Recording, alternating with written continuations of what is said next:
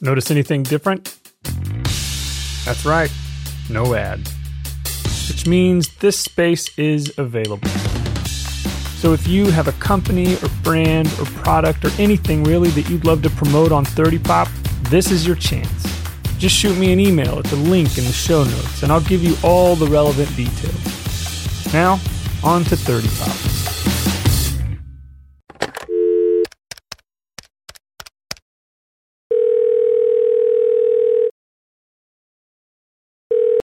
Hello? Caleb, hey, it's Luke. Hey, what's up, man?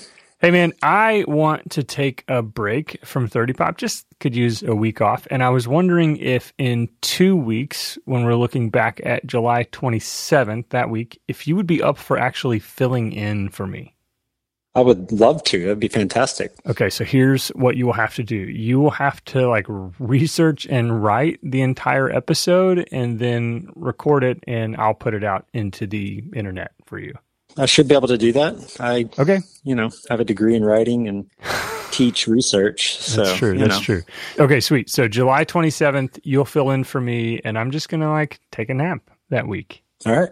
I look forward to it. Perfect. Thanks, man. We'll see you. Yep. Bye.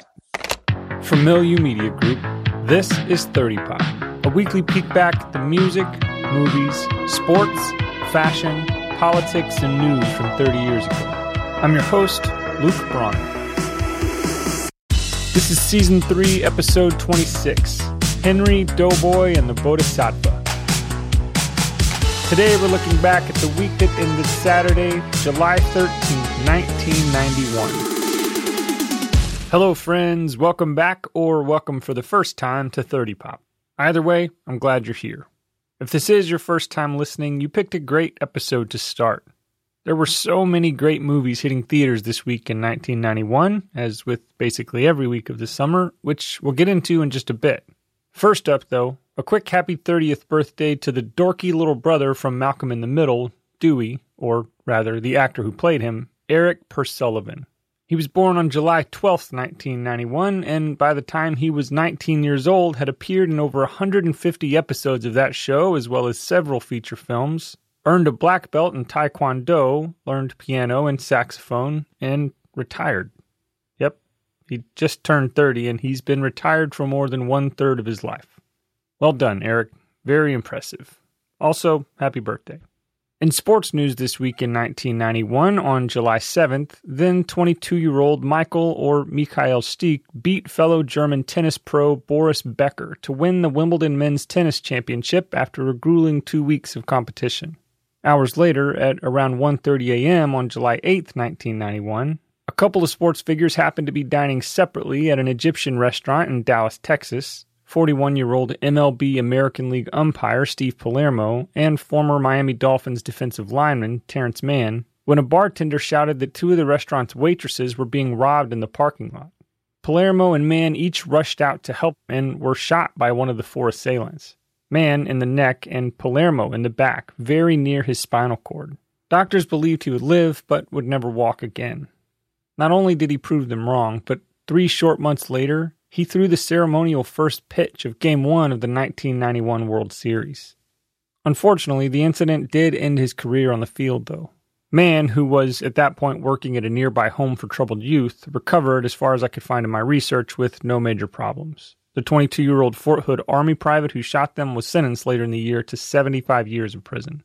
The next night, at the 1991 MLB All-Star Game at the Sky Dome in Toronto, the 6-man umpiring crew dedicated the game to the wounded Palermo. The American League won that game 4-2, and Baltimore Orioles shortstop, Cal Ripken Jr., was named the most valuable player. In music news, for the second of 3 consecutive weeks, the number 1 album on the Billboard 200 chart was Van Halen's For Unlawful Carnal Knowledge, or FUCK for short.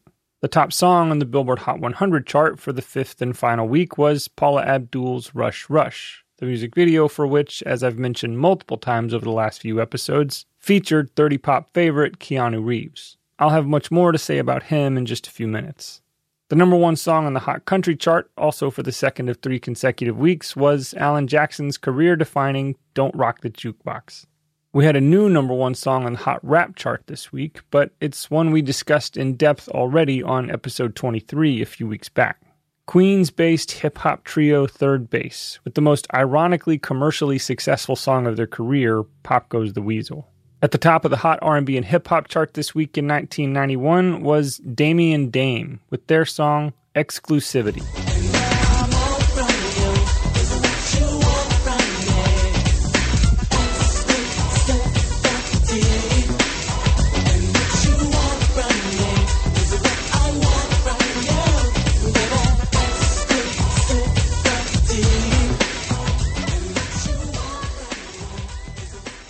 Damian Dame was made up of Bruce Edward Broaddus and Deborah Jean Hurd, and they were the first act signed to the recently formed LaFace Records.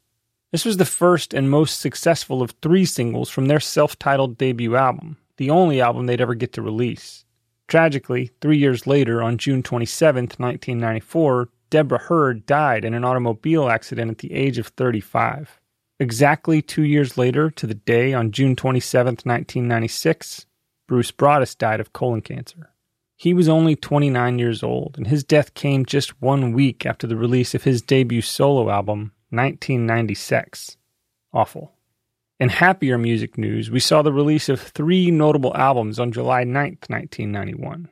First up was the soundtrack for the wonderful Bill and Ted's Bogus Journey, featuring all the late 80s, early 90s rock you could want. Or not want. Slaughter, Winger, Kiss, Primus, Megadeth, and even a couple bands with more than one word in their name, like Faith No More. We're going to get into the excellent film to which this soundtrack belongs next week. Another excellent film released this week in 1991, which we'll discuss momentarily, John Singleton's Boys in the Hood. But for now, the film's soundtrack was also new on shelves. I think this is interesting. The movie was the acting debut for rap legend Ice Cube, and as a side note, he was amazing in it. He's a major character in the movie, but the movie's title, Boys in the Hood, is a reference to a song made famous by Eazy-E of Cube's former group, NWA, a group with which he was in the middle of an all-out lyrical war at the time, and specifically with Eazy. Now, I don't know that Cube had any say whatsoever about what the film would be called or how it might come off to his former group mates turned arch-enemies, but I like to think it was his idea, or at least an idea he embraced. It was no secret that Cube was the lyrical talent for NWA, and Boys in the Hood, the song, although made famous by Eazy-E, was penned by Cube. With no evidence to support this notion whatsoever, I choose to believe that this film was named Boys in the Hood as a part of the war of words between Cube and NWA. Like he was reminding Eazy who made him famous. It's entirely likely that none of that is remotely true, and as a good journalist, I want to make that clear. But also, as a modern journalist, I'd rather just go ahead and put it out there than take the time to research further and accidentally debunk my own theory. After all, my way makes for a better story. This soundtrack was a who's who of mostly West Coast hip-hop at the time, with the notable absence of NWA or any of its members. It featured Chubb Rock, Yo-Yo, High Five, Too Short, Tony, Monie Love, and a number of other artists who were particularly relevant in that moment of music history. It achieved certified gold sales and peaked at number 12 on the Billboard 200 chart. Very impressive. The other notable album released from July 9th, 1991, especially for those of us who live in the southern United States and in or around Houston specifically, was the platinum-selling third studio album from Dirty South rap pioneers Scarface, Willie D, and Bushwick Bill, known collectively as Ghetto Boys. The album was entitled We Can't Be Stopped, and it featured their chart-topping and probably most recognizable single, Mind Playing Tricks on Me. We'll get into that song very soon. For now, let's get back to Boys in the Hood. As I mentioned, 30 years ago this week, on July 12th, 1991, this movie hit theaters, starring Cuba Gooding Jr., Lawrence, or rather Larry Fishburne, Ice Cube, Nia Long, and Morris Chestnut. This is Los Angeles, gang capital of the nation. It just goes on and on, you know. Either they don't know, don't show, don't care about what's going on in the hood.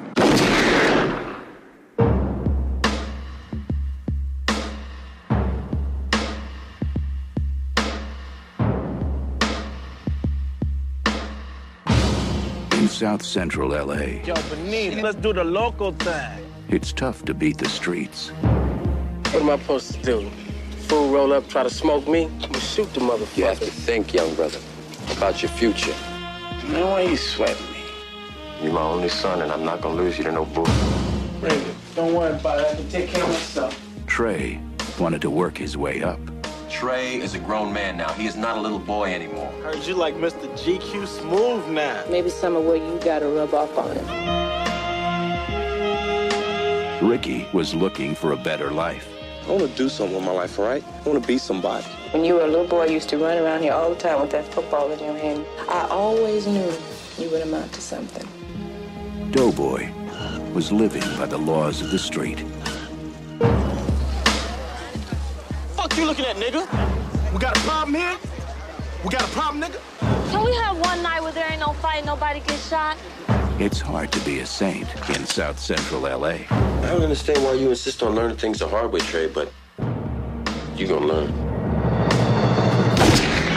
How to survive in South Central. Rule number 1, get yourself a gun. And then South Central, yeah, that's how you survive. Rule number 2, don't trust nobody, especially a girl with a hooker's body.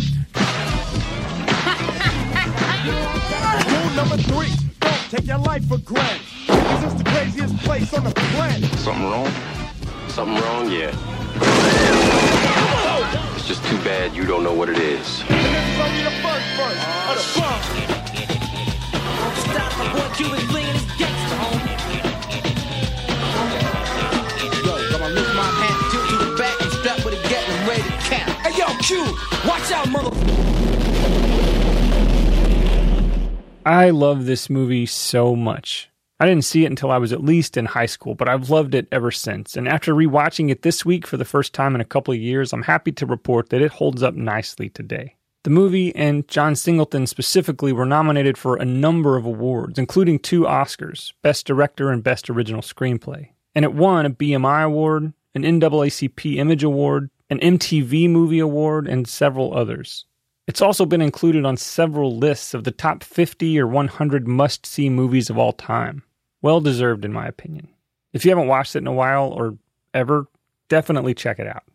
Also new in theaters this week in 1991 was the Harrison Ford drama Regarding Henry. Cancel my lunch tomorrow. I'm going to work through and move the dinner to next week. And call my wife and tell her I can't make dinner at 7:30. Fine for the defendant on all counts. Yes. Success made Henry Turner's life perfect. Give me a break, will you? I just want a pack of cigarettes. Fate Henry, I know you can hear me. made it something more. Cardiac arrest caused lack of oxygen to the brain. It's going to be a long, tough rehabilitation. I'll be your physical therapist for the remainder of the evening. All right. In some ways, he's starting from scratch here. You're stepping like a natural man. Go ahead. Little loop, cross over. How did you learn to do that? You taught me. Such a shame. I mean, he was so good. You've got a life back at home with friends and family and everything you could ever want. They love you. They're gonna take care of you. Well, I don't want them to take care of me, Bradley. No, I don't like eggs. What? Eggs are your favorite. Okay, give me a lot of eggs. Where were you? I bought a dog. Mom, look. Since you've come home, we haven't made love. If you're nervous or something. Well, yeah, I'm a little nervous.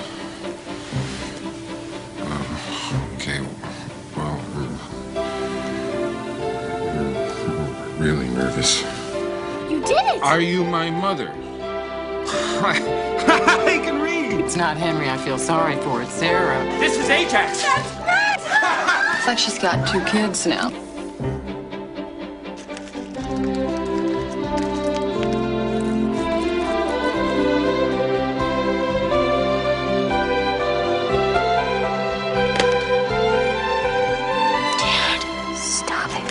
I heard he's back at work. Yeah, but doing what? In this case, East Shore Hospital, your famous last case. what we did was wrong. What we did is paying for our lunch. I thought I could go back to my life, but I don't like who I was, Bradley. You didn't like showing affection in public. It bothered you. I don't mind so much anymore. One minute you're an attorney, the next you're an imbecile. That's not a very long trip. You can't let them hurt you, those people. They don't know you anymore. I don't remember what I was like, Sarah. Don't listen to nobody trying to tell you who you are. We were in love once, years ago, and then we weren't, not for a long time. But we're better now. Please don't walk away. Not now. Harrison Ford. A Mike Nichols film. Regarding Henry.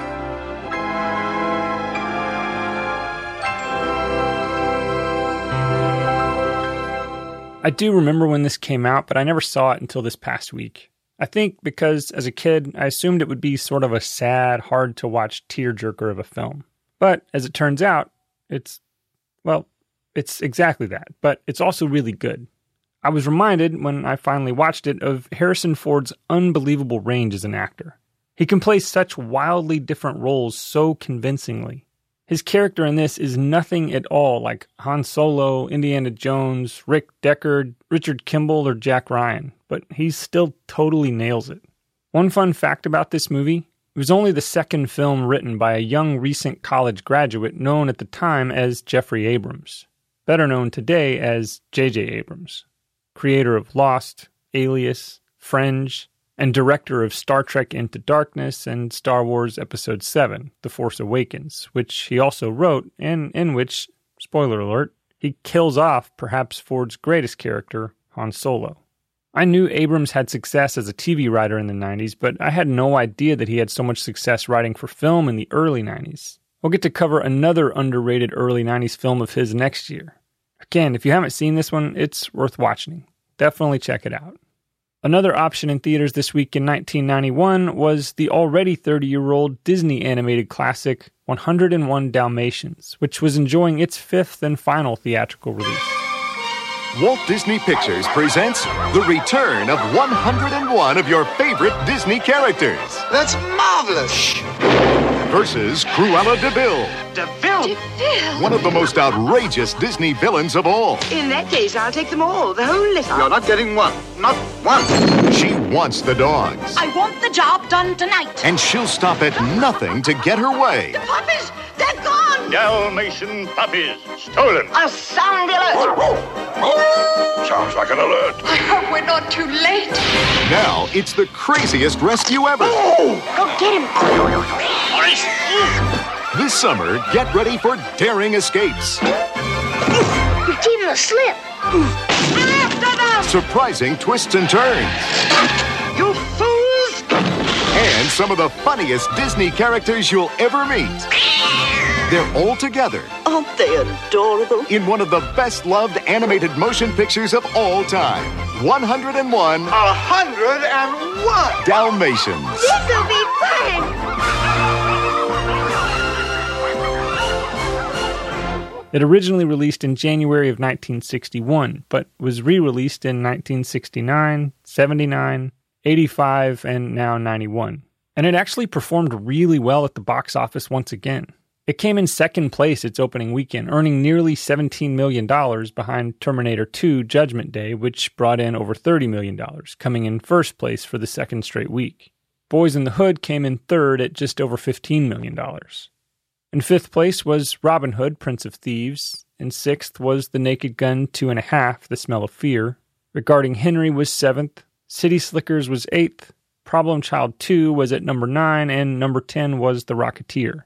I love almost all of those movies. Like, a lot. But my heart belongs to the movie that was in fourth place at the box office its opening weekend in 1991.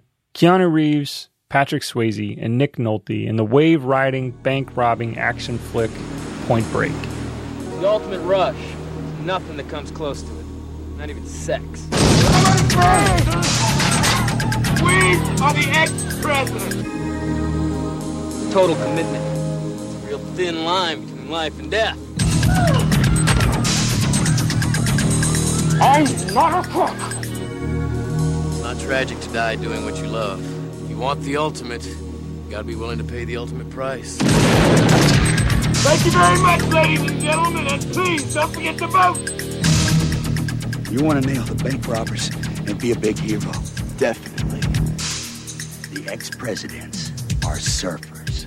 You're trying to tell me the FBI is going to pay me to learn to surf? fear causes hesitation. Hesitation will cause your worst fears to come true. We'll take it to the edge. Past it. This is gonna be a great day, Johnny. I think taxpayers would like it, Utah, if they knew that they were paying a federal agent to surf and pick up girls. Babes. Beg pardon? The correct term is babes, sir.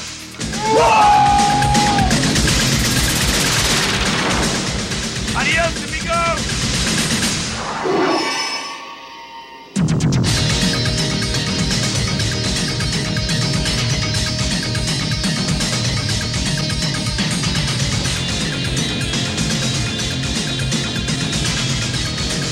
100% pure adrenaline.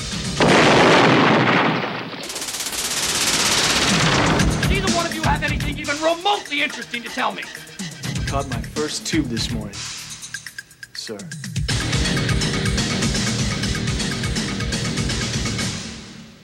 I'm not sure who was managing Keanu Reeves' career at this point, but whoever they were, they deserve some serious recognition. Because if this wasn't the most important role of his career, I don't know what was. That may sound like crazy talk considering the fact that Reeves played the roles of Ted Theodore Logan, Neo from The Matrix, and John Wick from John Wick, but hear me out. At this point in 1991, Keanu was best known for his breakout role in Bill and Ted's Excellent Adventure, a film for which we show the utmost reverence on 30 Pop. If there was ever going to be a way to bridge the gap between his goofy teenage metalhead character from that cinematic treasure into a serious, reality-bending, humanity-saving blockbuster badass, it was to play an FBI agent going undercover with a bunch of bank-robbing, adrenaline-junkie surfer bros. It was this role. Johnny Utah, and whoever had the foresight into Keanu's inevitable status as one of the most successful franchise actors in Hollywood, as I said, deserves some serious recognition. And don't even get me started on Patrick Swayze. Bodhi, the surf guru, only a year removed from Ghost, 2 years from Roadhouse, and 4 years from Dirty Dancing, he gives us this complicated villain/hero character. Talk about range. It's no wonder just about a month later he'd be named People Magazine's Sexiest Man Alive. He was absolutely crushing it. One fun fact about that, by the way. Oddly, the next year, another actor who was also amazing in this movie, Nick Nolte, would win the Sexiest Man Alive honor. Seriously. And Keanu would win it in 1994, but not until 20 years later. Weird, I know, but People Magazine didn't pick a Sexiest Man Alive in 1994. Until 2015 when they retroactively bestowed the title upon Keanu Reeves. Can you imagine spending 21 years of your life wondering whether or not anyone thought you were sexy, only to find out they thought you were the sexiest man alive the whole time? Probably not. Like so many other things in life, presumably, only Keanu Reeves can understand. Anyway, this movie is amazing and you should all go buy it right now if you don't own it already. If you do already own it, you should buy it for someone else. It's the best. And to my great delight, next week we'll have even more Keanu as we look back at the Better Than I Remembered sequel to the movie that started this podcast. I hope you'll join me again. For now, though, Little Hand says it's time to rock and roll. 30 Pop is produced, edited, and mixed by me, Luke Bronner. Our artwork is by the amazing Heather Hale. To check out more shows from Milieu Media Group, visit milieumedia.com, which is linked in the show notes for this episode. And if you have a story from 30 years ago that you want to share, leave a message on the answering machine at 30pop.com.